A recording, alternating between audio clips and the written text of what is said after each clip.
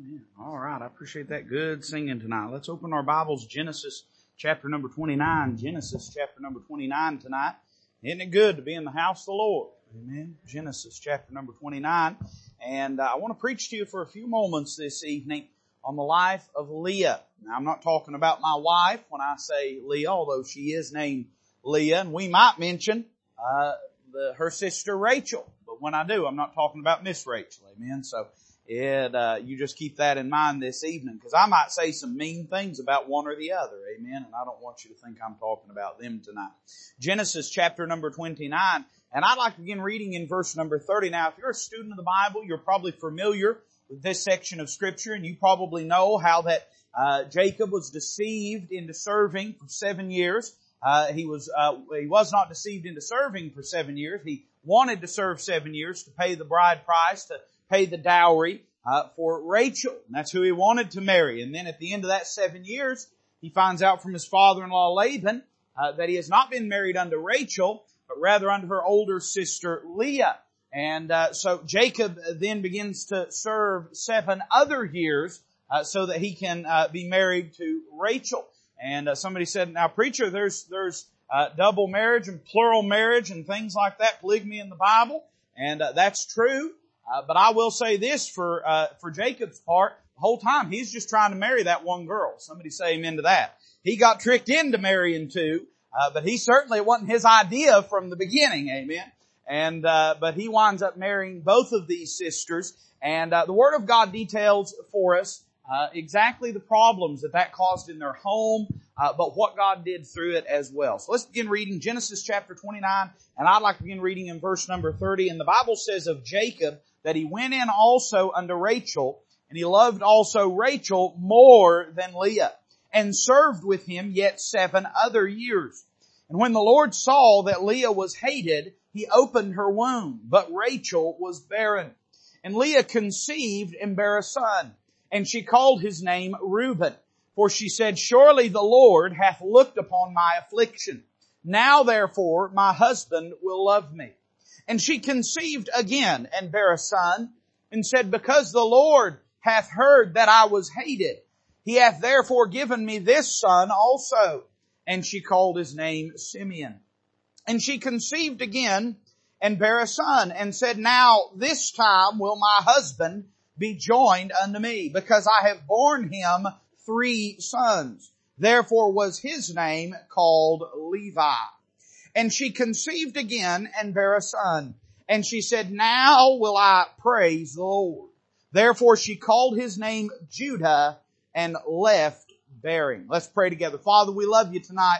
What a blessing to be in your house. I pray that you'd speak to the hearts of your people, that you'd take your word. I know that, Lord, you have the ability and the wisdom to wield it deftly in our hearts and accurately and effectively. And I just pray that you do that work tonight. Show us if there may be anything that stands at aught between us and thee. And Lord, I pray that tonight, if there's anything that we can do or allow you to do that draws closer unto you, I pray you'd make it known to us, that you'd help us, develop us in our walk with you, and we'll be sure to thank you for it. Lord, I love you, and I ask it in Jesus' name. Amen. Now, there are a lot of fascinating features as we study through the life of Leah and of Rachel, and particularly as we approach these early days of their marriage. Jacob undoubtedly felt some bitterness, some resentment over the fact that he'd been deceived by his father-in-law Laban. And it appears that Joseph, carnal a man as he was, and Jacob was not always the most spiritual feller on the block. Jacob, carnal as he was, he took out that disappointment and that resentment, it would seem, in his relationship with Leah. The Bible uses the term on several occasions here that Leah was hated. Now, it's possible this could mean a couple different things. There are times when the Bible uses the terms love and hate comparatively speaking, or as a comparison with each other. For instance, when the Bible says, Jacob have I loved, and Esau have I hated, does not mean that Jacob, that God despised or had personal animus towards Esau, but rather that of the two boys, God had favored Jacob. Although, can I make this observation tonight? Isn't it interesting that the boy that was loved above his brother from the womb did not recognize when a person felt less than loved by his own actions? You say, what do you mean by that, preacher? Well, I'd say this, sometimes we develop blind spots. Sometimes we've had it so good, we just can't imagine what another person's going through. Sometimes we have to be deliberate in our empathy, in our compassion, in our patience with one another. It's perfectly understandable that Jacob wouldn't know what it's like to treat someone second class because he hadn't been treated second class. Esau would have understood it. And I'm saying to you tonight, we better be mindful because sometimes we can treat people a certain way and not even understand that we're doing it. Jacob had grown up and he had been favored by God. But I don't think this necessarily means that God had a personal animus or personal dislike of Esau. Rather, it seems as though God was infinitely patient with Esau and sought to develop Esau along. But as far as the lineage of the Messiah and the direction that God was going to take in bringing about His promises, He chose Jacob. So it's possible when the Bible speaks of Leah being hated, it does not mean that she was despised with personal animus. It's possible that it simply means that she was not favored in the way Rachel was. But let me say this tonight, I think there's another way we can understand that. The Bible does not necessarily say that Jacob hated Leah. It says that Leah was hated. You say, what's the distinction, preacher? Well, I'll go ahead and readily grant to you that Leah was not in favor of her husband, but it might not have been Jacob doing the hating. It might have been Rachel doing the hating. We see this dynamic unfold before us in the life of Hannah and her husband and his other wife, Peninnah, and her hatred of Hannah. She despised Hannah and loathed Hannah. And certainly that bears out, it seems, further on in the text of God's Word. For in the very next chapter, Rachel begins to intensify her hostility towards Leah over the fact that Leah is bearing children. So it's interesting to consider what is taking place before us. To consider the turmoil and turbulence that must have existed in that home and what God was doing in two hurting lives that were hurting in different ways, and yet God was working in both of them. Let me say, I'm thankful God works in hurting lives. I'm glad when the world kicks us around, the Lord can work even in that pain. I'm glad when people we love mistreat us, that God can even in that bring about His mercy and His grace and His wondrous work. Listen, you're not a victim tonight. You're a victor in Christ Jesus. We're not beholden to the machinations of man or the manipulations of man. You say, now preacher, people might do me wrong. They might, but God will always do you right. And let me say that when God does you right, He does you right better than man can do you wrong. There's too much of this victim complex in modern psyche. And I'm just telling you, listen, it don't matter how much people might hurt you. The Lord is able in the midst of that pain and that hurt to bring about things that are good for His glory and for the development of you spiritually to make you more like Christ. And that's really the lesson that we see here. But there's another interesting thing I want to notice. This is the very first time in the entirety of the Word of God that you'll find a pretty important word. Notice the very last verse in our text, verse 35.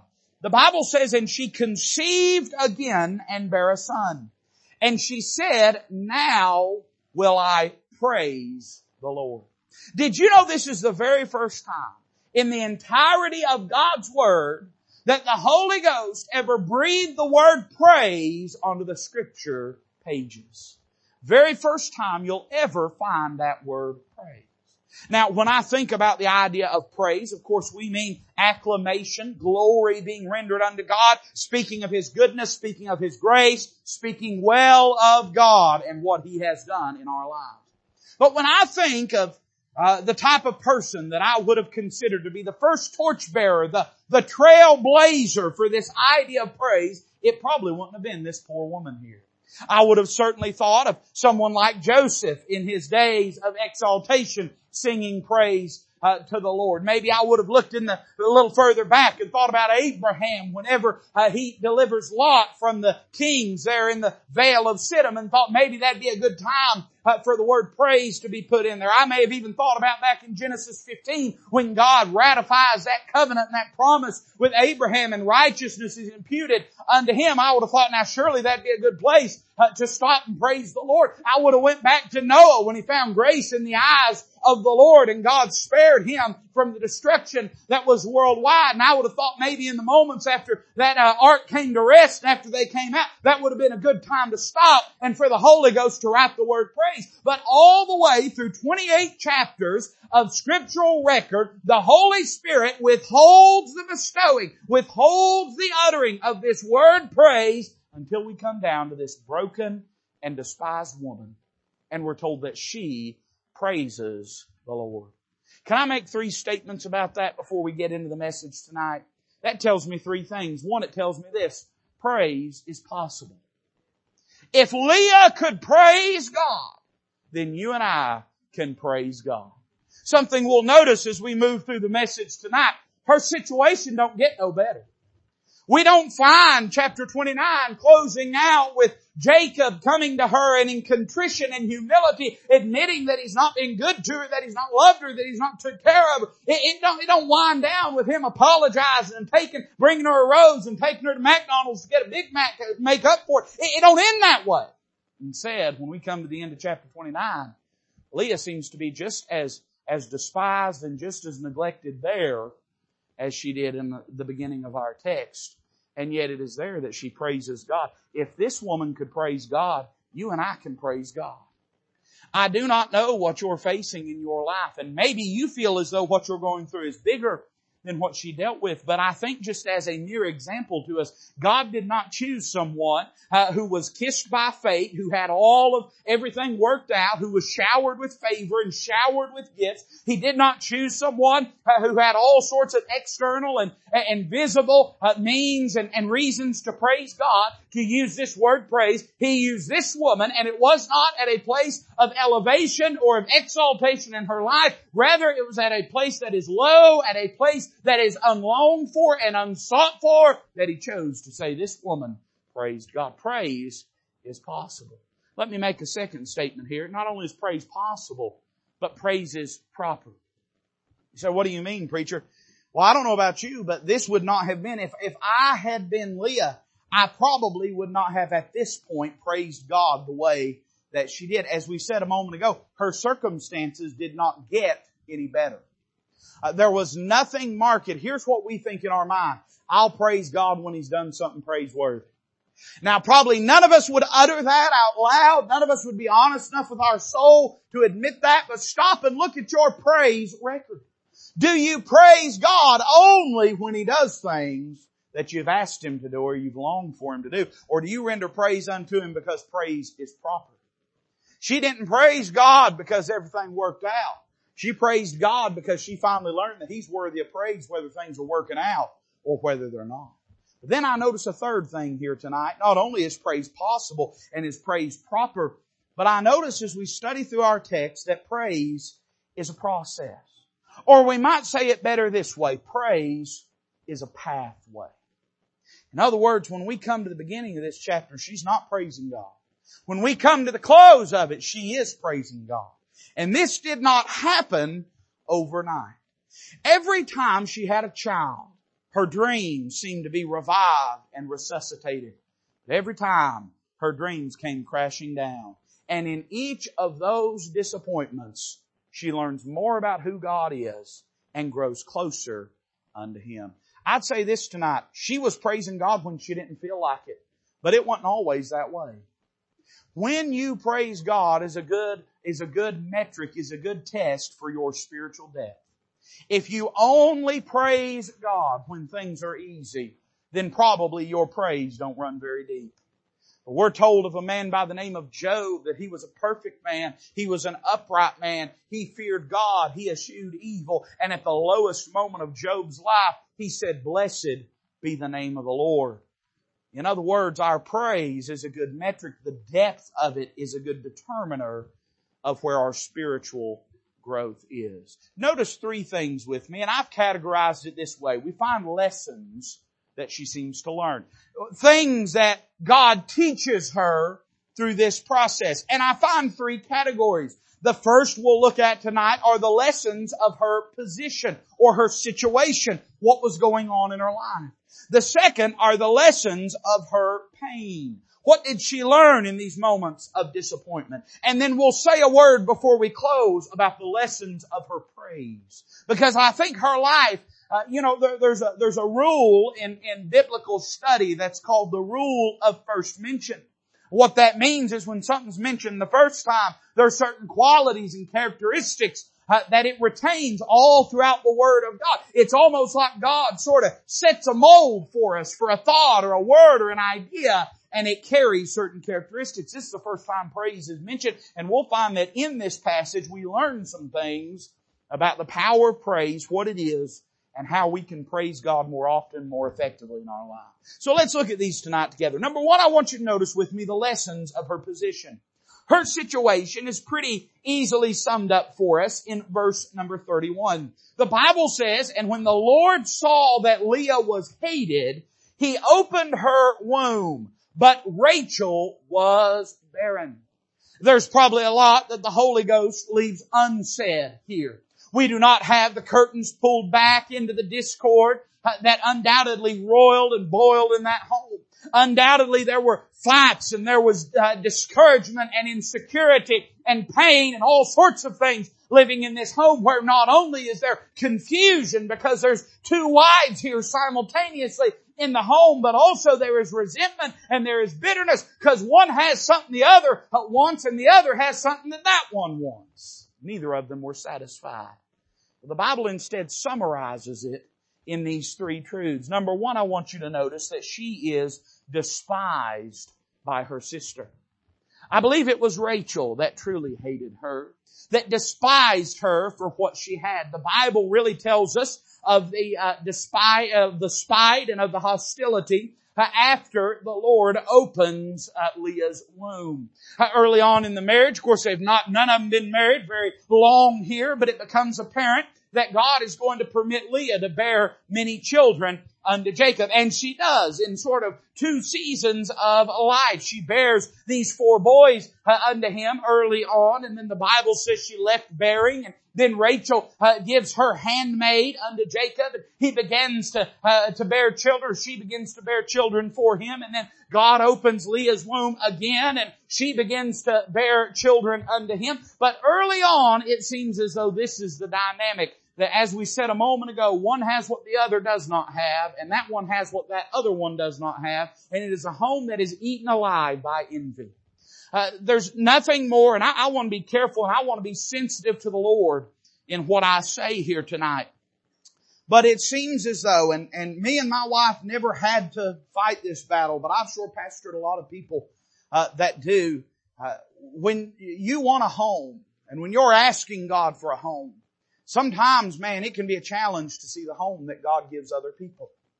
They don't mean anything by it. They're not trying to rub anything in your face, but every time that you see them blessed with another child or blessed with some kind of favor in their home, there's that battle that exists that lies within you before your flesh and your spirit as you're seeking to praise the Lord for them and be grateful for what God is doing in their life. I'm saying it's really easy to see how Rachel could be bitter towards Leah. It's easy for her to imagine as she beholds the fruitful womb of Leah bearing child after child after child, and she herself feels inadequate. She herself feels as though she has been cast off by God and forsaken, and that this one thing that she desires above all things is not given and granted unto her. I can see why Rachel would be a little bitter. Can I say this? If we turn it around, I think it's easy to see why Leah could have been a little bitter. The Bible makes it abundantly clear that she wasn't Jacob's choice, and Jacob knew that, and she knew that, and Rachel knew that. And Rachel, hurt by her own barrenness, it seems as though she amplified and used that fact, that truth of her favor with Jacob as sort of a knife to twist into the back of Leah. I guess what I'm trying to say here tonight, she wasn't in a good situation. It ain't always and only in the good situations that we learn to praise God.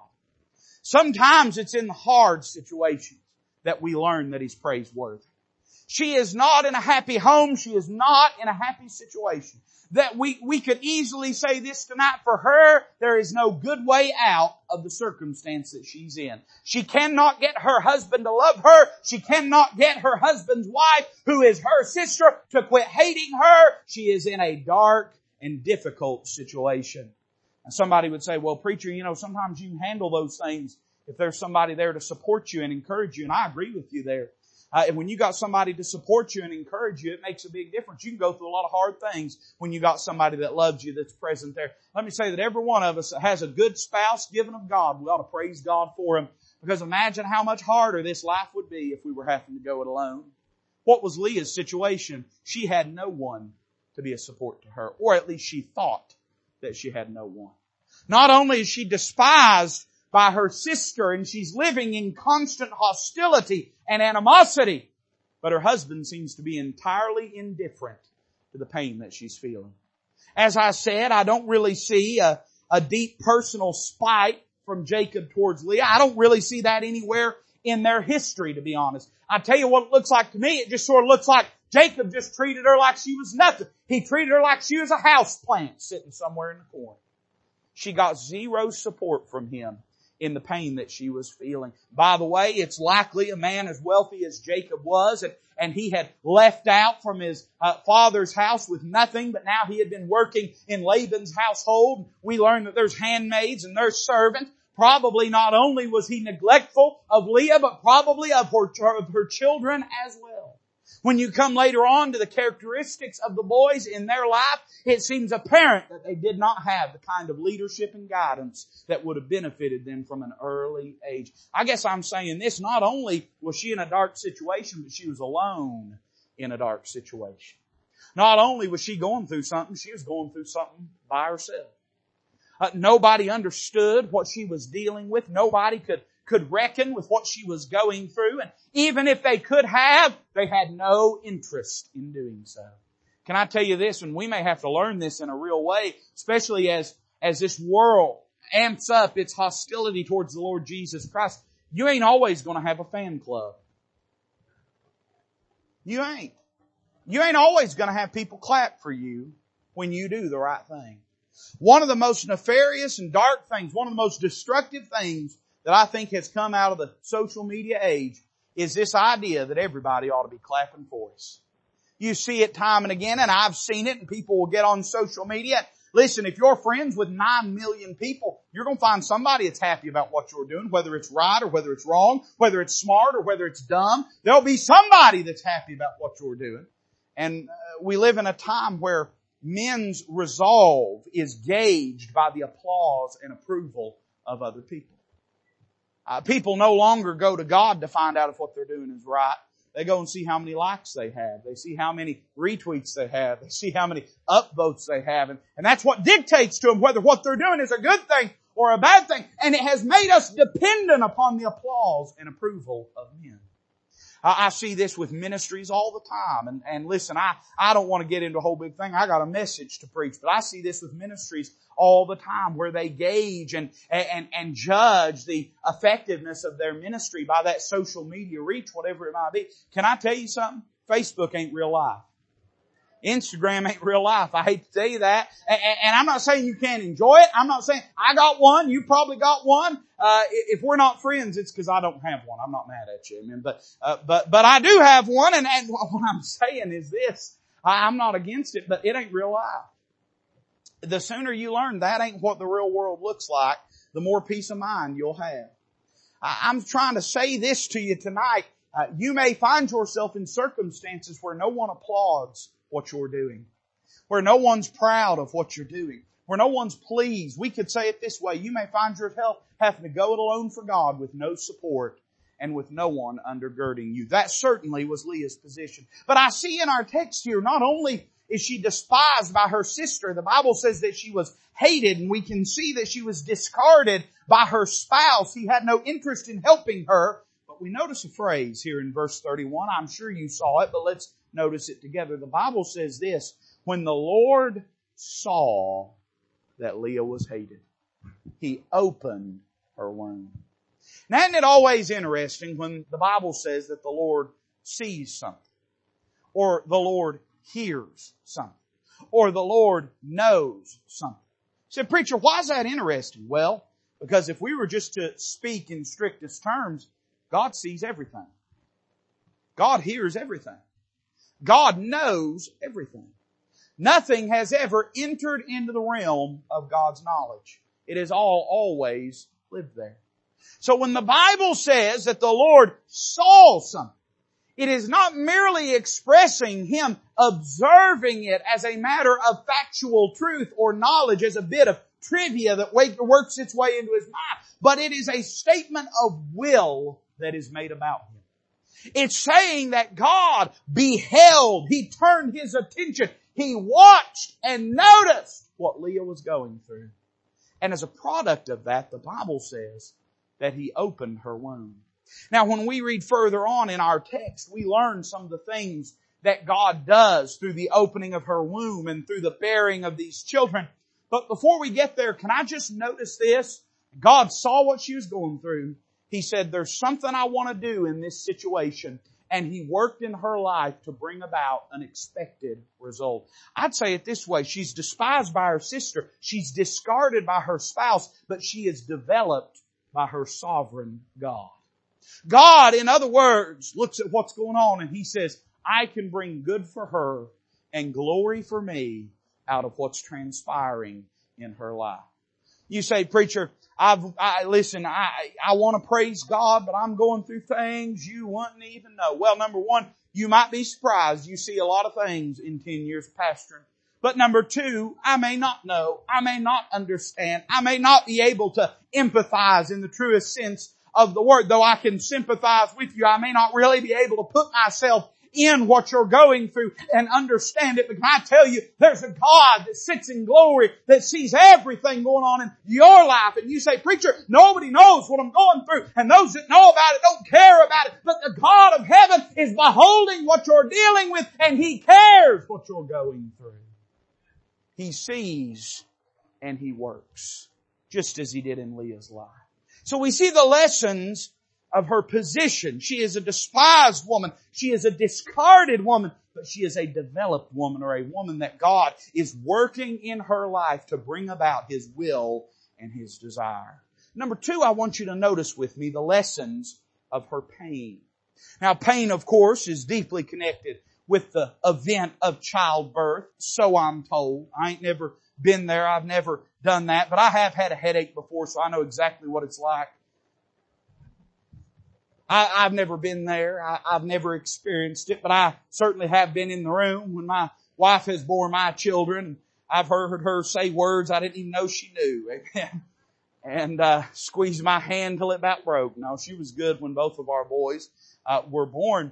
But certainly the idea of pain is deeply associated with the bearing of children. But can I say this? It was not the bearing of the children that caused her the greatest pain. Listen now. It was the barrenness of her childbearing that caused her the greatest pain. So what do you mean, preacher? Well, it was not the physical pain, but rather it was the disappointment that seemed to accompany each child that was born. You know, Leah had high hopes every time that she had a baby. And I think most women are that way. They carry a child in their womb for 9 months and it becomes a part of who they are. There's no clocking out. There's no taking a break. And I think that most mothers spend a lot of time just imagining what the future holds for this little child that they are carrying. And Leah was no different from most mothers. She spent time thinking about what the introduction of this child into their life would truly mean. And with each child, she learned something about life and about the Lord. Let's notice them. There's 3 of them, and then we'll get to Judah and we'll say a word and be done. The first one is found in verse 32. It's her firstborn son. It is Jacob's firstborn son. This is the first time that a child has entered their home. The Bible says that Leah conceived and bare a son, and she called his name Reuben. For she said, surely the Lord hath looked upon my affliction. Therefore my husband will love me. Now, each of the truths that Leah relates in the naming of her child is what we call retroactive.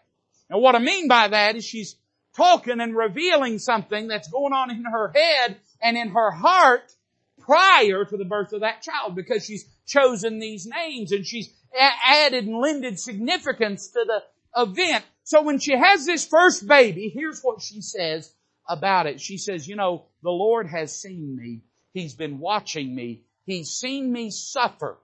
And as payment for my suffering, He has given me this child. As a product of this child, my suffering will end. She says, therefore, my husband will love me. The first thing she learns is a truth about suffering. And what does she learn here? Well, two things. Number one, she learned the beholding of our suffering. She says, the Lord hath looked upon my affliction. She names her child Reuben, which means to behold or to see or to look. And he is a testimony. She has begun to recognize that she lives in the consciousness and awareness of God. She understands that truth that we preached on a moment ago from verse number 31. By the time we get to verse number 32, Leah's on the same page. She knows that that's true. And she has no doubt that God, in His wisdom, in His sovereignty, in His omniscience, has been aware of the suffering that she's been through. You know, one of the things we learn when we suffer in life is we learn the Lord's with us in the midst of our suffering. Nothing in life, no great truth of life is ever really learned until it is tested.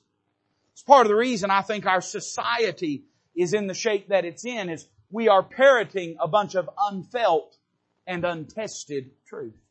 And we do not let it live deeply within us. For a person to really grab hold of the truth, they've got to live it. And she learns through her suffering that the Lord has been present with her every day. I cannot really say or assess for sure the condition of her relationship with God. I can say two things about it. It's better than it used to be, and it's not as good as it's going to get to be before we're done.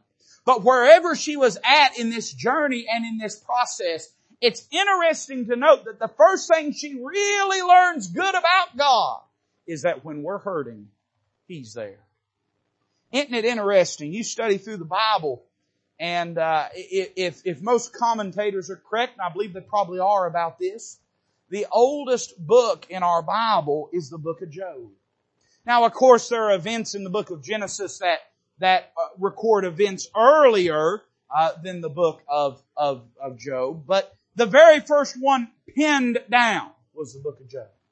Now, isn't it interesting? And people believe that because Moses wrote the first 5 books of the Bible, which contain the giving of the law, and it's impossible to imagine that a person could have the discussion that Job has with his friends and with God and the law not be mentioned anywhere in there. And I think that's probably true. I agree with that statement. But isn't it interesting to note that the first book that the Holy Ghost said, man needs this pinned down and written.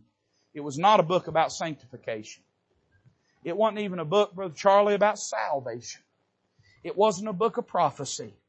And it wasn't a New Testament epistle.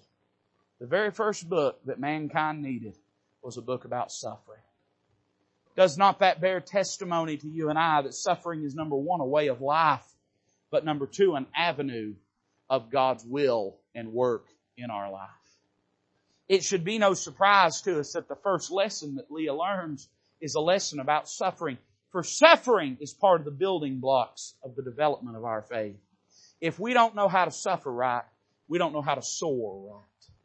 We don't know how to serve right. We don't know how to pray right until we learn that God is present with us when things are not pleasant. We'll never walk with Him in communion and fellowship when things are pleasant. She learned the beholding of her suffering. But number two, I want you to notice she learned the blessing of her suffering. It's interesting what she believes here. It is predicated, it's based upon, and founded in a mistruth. She says this, surely the Lord hath looked upon my affliction. Now therefore will my husband love me. She learned something about the blessing that God bestows upon her. And she has, I'm going to use a big word here, but I'm going to define it. She has a transactional view of suffering. In other words, she views it this way. I have suffered X number of events in my life. I have cried so many tears. I have experienced so much pain. And for God to bless me, He will have to remove or repay the suffering that I've experienced. Can I make a statement to you tonight? It's true, and the longer you live, the more you'll observe it. There's some folks that have never repaid their suffering on this side of glory. There are some, you listen to me tonight? I thought you might have heard that. I don't think you did. There are some folks that are never repaid their suffering on this side of glory. Job was a man that was. Job was not only repaid, Brother Charlie, he was paid over and above. God doubled what he had. But there's a lot of folks that suffer through their life, and never on this side of glory do they ever see any commensurate or comparable payment for the suffering they experience. If your idea is this, if I suffer a little for God, God will give me a little. There's going to be times you're not going to praise Him. Because here's the reality. There'll be times that you don't feel like you're getting out of your suffering what you're putting in to your suffering. Leah learns this, that God blesses her, but the blessing that God gave her did not ease her suffering. Rather, it enriched her suffering. God did not remove or repay her suffering, but He did repurpose it for her good and for His glory. You say, preacher, what do you think Leah wanted? Well, she tells us what she wanted. She had a child, but a child wasn't really what she wanted. The child was a means to Jacob's heart. You say, but God gave her a child. Child wasn't what she wanted. She just wanted Jacob to love her. And as we read a little further, we find out that it doesn't seem like anything changed in Jacob's feelings towards her.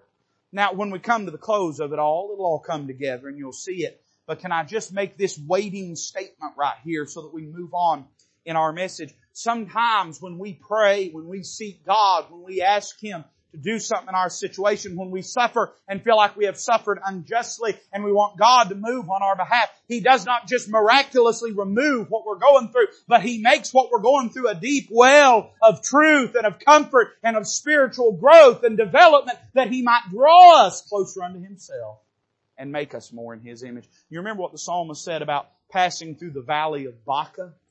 The book of Psalms, which means the valley of weeping. He's talked about the righteous man, and he said this, he said, passing through the valley of Baca, He maketh it a well. In a dry place, in a place of sorrow, in a place of weeping, God dug a well there, a place of sustenance, a place of support, and a place of supply for His people. It may be that God don't pull you through the valley any quicker than you want Him to, but it's possible He'll dig a well there and make what's going on there to your good and to His glory. I see here a truth that she learned about suffering. Well, it's that time again, and Leah is with child. Verse 33 says that she conceived again and bare a son and said, because the Lord hath heard that I was hated, He hath therefore given me this son also. And she called his name Simeon. The name Simeon means heard. In fact, you can sort of hear a hint in his name and the name Samuel, the suffix El being associated with Elohim, with the name of God in the Bible, and Samuel means heard of God. Simeon simply means to be heard. And it appears as though after Reuben was born, and Jacob did not change in his affections or attitude towards her, that Leah got serious about this matter and began to pray and to ask God to change Jacob's heart. And she believes that Simeon is the token, is the evidence of God's willingness to do this. That somehow Simeon, I don't know if he was a better looking kid or better behaved or he smelled better or what, but something about this boy, she says, this one's the key. This one will do the trick. God has heard my prayer, and now He's going to change my circumstances. She learned a truth about supplication or about prayer in her life. The first thing I notice is that she was engaged in prayer. You say, now wait a minute, preacher, what do you mean? I mean this. If her being despised and hated, if her rejection did nothing else for her, it made her pray more. And that in and of itself was valuable enough for the entire trial and ordeal. You're not going to like what I'm about to say to you, but it's truth and I'm going to say it. If God don't bring anything out of your brokenness but your brokenness, if God does not bring anything out of your sorrow but your supplication, if He does not bring anything out of your pain but your prayers, it has been worth every heartache. Prayer is the most neglected activity of the Christian. And sometimes God will let us go through some things because He hadn't heard from us in a while and He wants to hear from us. I would say this, we learned she was engaged in prayer. And she begins to pray and she begins to ask God to intercede and intervene on her behalf. And here along comes Simeon. And she makes an assumption. She says, this boy is the answer to my prayers. She says this, that God heard that I was hated, therefore He hath given me this son. Also, she believes that He will be the harbinger, the bringer of her relief. God heard and answered her prayer, just not in the way that she thought He would. She learned that prayer, listen carefully, prayer is not the enlisting of God on our side. Prayer is the inworking of God in our spiritual life. I understand what the Old Testament says about being on the Lord's side. I understand what the Bible says about God being on our side. I understand that when we pray, we're asking God to do something for us that we can't do for ourselves. And I'm not trying to minimize any of that. But if you'd come at Leah with that, she would have laughed in your face. She would have said, I prayed and God heard, but God still didn't give me what I want. What did prayer mean to her? What did she learn God was doing in her prayer life? Well, she learned this. God may not be doing outwardly what I want, but He's doing inwardly more than I even asked for. She learned this, that prayer has more to do with God making us more like Him than it does us making Him do what we want and be more like us. Prayer is about molding us into the shape and image of God. It's not about getting Him to do what we want. It's about getting us to do what He wants. And she learned, maybe painfully, maybe through disappointment and through heartache, but she learned that prayer has greater power than merely to make her husband love her. Prayer not only, it could have made Jacob love her, but instead it made her love God even more. In our prayer life, we need to understand, and she learned painfully so, that prayer is not about treating God like our bellhop so that He can report to duty and do what we wish. Now, I'm thankful God does. Hey, listen, He fights on behalf of His people. I'm glad that He answers and that He works in our life. But prayer is not merely about giving God orders. God already knows what you pray for before you ever prayed for it. So why do we pray? We pray because the prayer transforms us and makes us more like Him. Well, it's that time again. Verse 34, and Leah is with child again. The Bible says, and she conceived again and bare a son, and said, now this time will my husband be joined unto me, because I have borne him 3 sons. Therefore was his name called Levi. The name Levi means joined or attached. And she says this, surely now I'll have the relationship with my husband that I have so longed for. It's interesting. The very next child that she has is Judah. And we know what she says about Judah, that she praises the Lord for him and for what God had done through him. But here she's still clinging to this hope that Jacob will change his attitude towards her. She's still believing that she can find satisfaction in her relationship with him. I thought this was interesting. She learned a truth about suffering, a truth about supplication, but she learned a truth about satisfaction. And the first thing we notice is the spurning of a desired relationship. She thought, surely now with 3 sons, it will be apparent to Jacob that Rachel will never bear him any children, that if he has any hopes of an heir, if he has any hopes of a family, if he has any hopes of boys that can take care of him in his old age, that he will have to cast her off and pursue only me, and I will finally have the relationship that I've longed for. But the sad truth is she was wrong. See, here's the reality. Love makes you do irrational things. And Jacob loved Rachel. His love of Rachel had nothing to do with her bearing of children. He loved her before he ever knew that she was barren, and he continued to love her even after she was barren. His love of her had nothing to do with anything except his heart and desire for her, and he did not love Leah. Let me say this, he had a responsibility once he married to Leah. He had a responsibility to love her. I'm going to say that again. When he married her, he had a responsibility to love her, because love is not defined by emotion. It is dictated by action. And he had a responsibility to love her, but he did not love her. And the truth is, nothing was going to change that. This undoubtedly was probably the most crushing determination and realization that Leah made. She realized in this moment, if I've borne him 3 kids and he don't love me now, chances are he's probably never going to love me. We see the spurning of a desired relationship. But I thought this was interesting. Remember I told you that every time she names one of her children, it's always retroactive. It's always says something about her frame of mind in between the previous child and that child. It always speaks to what's been living in her heart.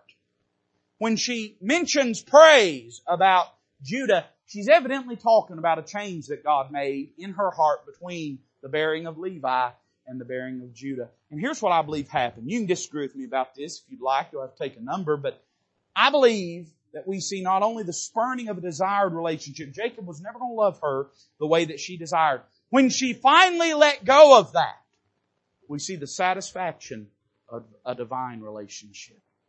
In other words, the thing that changed Brother Charlie was who she was looking to for happiness. As long as she was looking to Jacob to give her peace and to give her contentment and to give her purpose, she was never going to find it.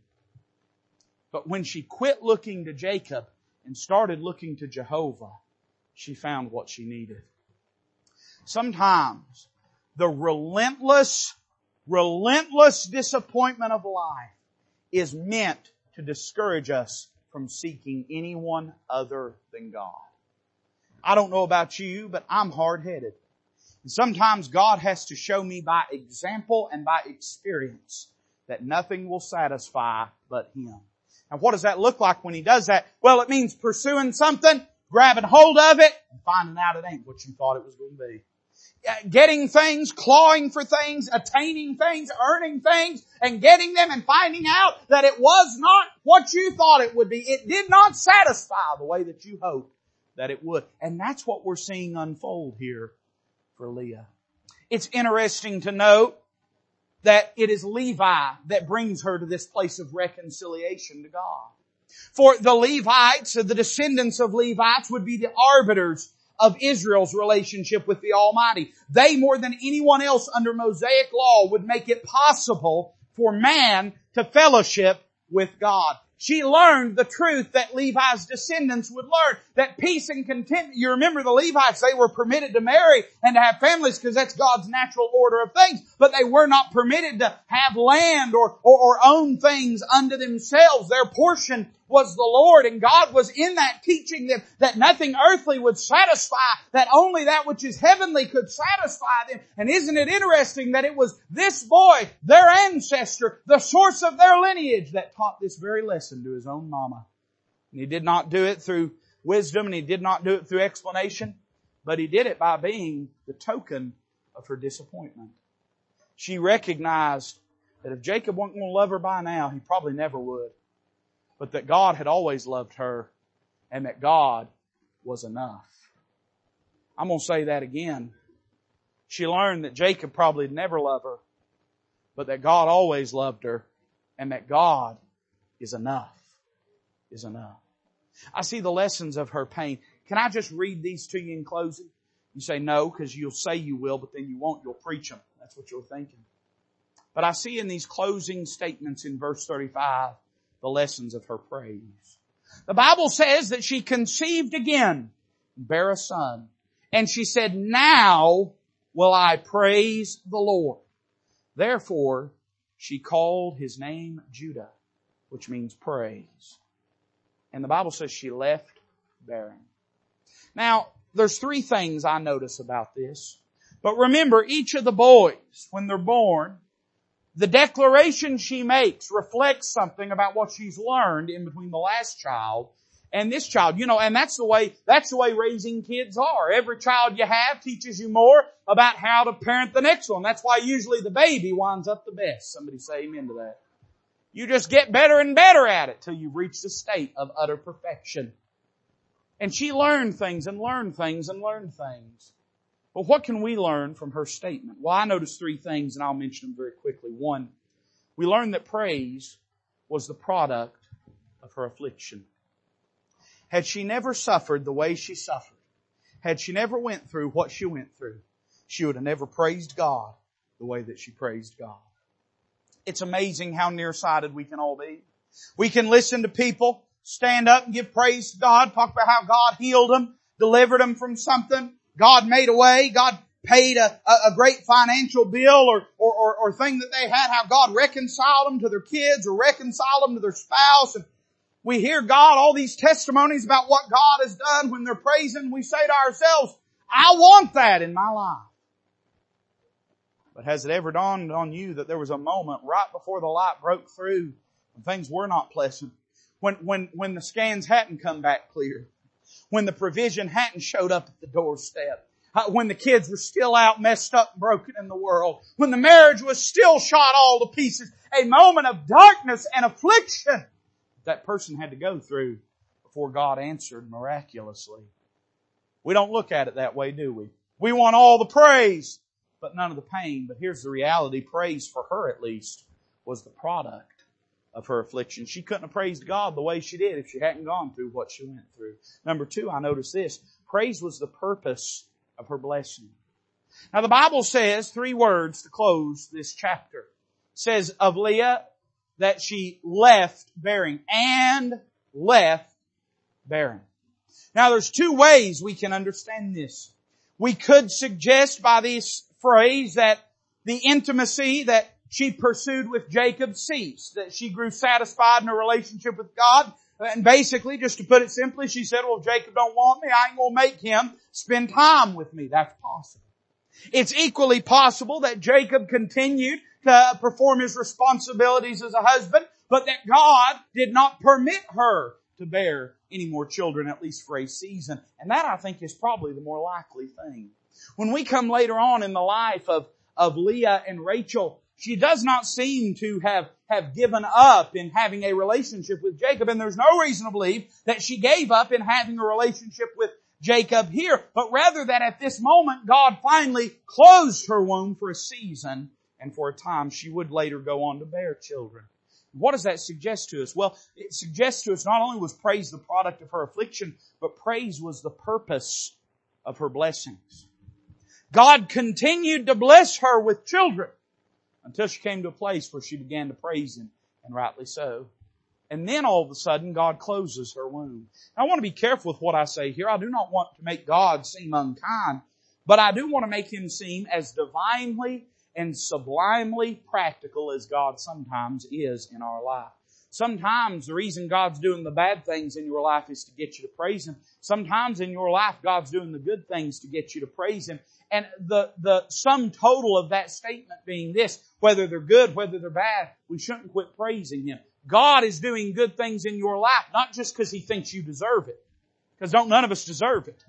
God ain't doing good things in your life because He thinks you're owed a little bit after what you've been through. Because the truth is, He don't have to bless you in that way, and He certainly didn't in Leah's life. So why is He blessing you? Because He's wanting to elicit praise from your life and your lips. I see that praise was the product of her affliction. It was the purpose of her blessings. But finally, I would say this, that praise was the peace of her heart.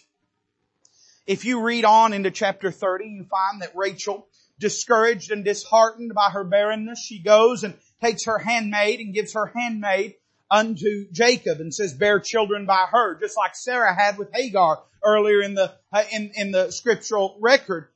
And Jacob begins to bear children by Rachel's handmaid. When Leah sees this, she grows envious. And she then gives her handmaid unto Jacob to bear children by him. Later on, God will once again open both these women's wombs. And Leah will go on to bear Issachar and Zebulun and Asher and some other children. And Rachel, of course, bore only Joseph and Benjamin unto Jacob. But it's interesting to note when the Bible says she left bearing, she didn't start bearing again, or she did not start pursuing Jacob again in the same way until something disrupted and discontented her heart. What does that suggest to me? It suggests this to me, that when she learned to be satisfied with God, she learned to be satisfied with life. She praised the Lord, and in that praise, she found a source of peace that contented her.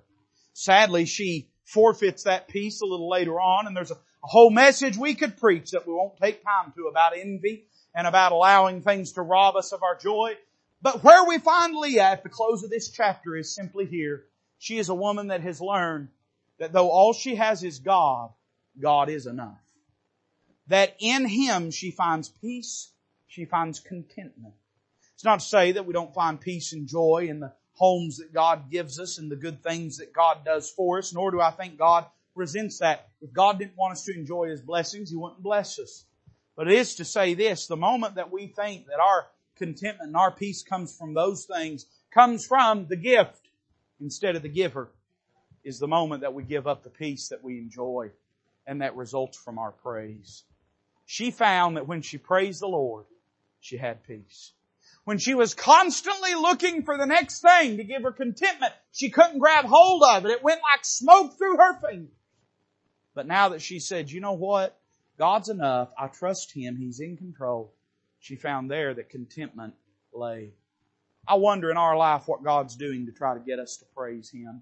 And I wonder if we're allowing this peculiar pathway to praise to be followed in our life. If we're becoming what God desires for us to be. Let's bow together this evening. The altar is open. I want to give you an occasion to speak with the Lord tonight. If He's spoken to your heart, Miss Connie's going to play for us as soon as she's ready. But I wonder what God's been doing in your life.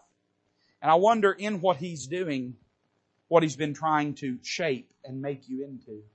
Undoubtedly, He's trying to make you more into His image. And undoubtedly, He's trying to bring you to a place of praise. I wonder if you'd allow Him to do that tonight in your heart and in your life. Father, bless the invitation. May it glorify your Son in Jesus' name. These are praying. We have all the time we need. God, touch your heart. I want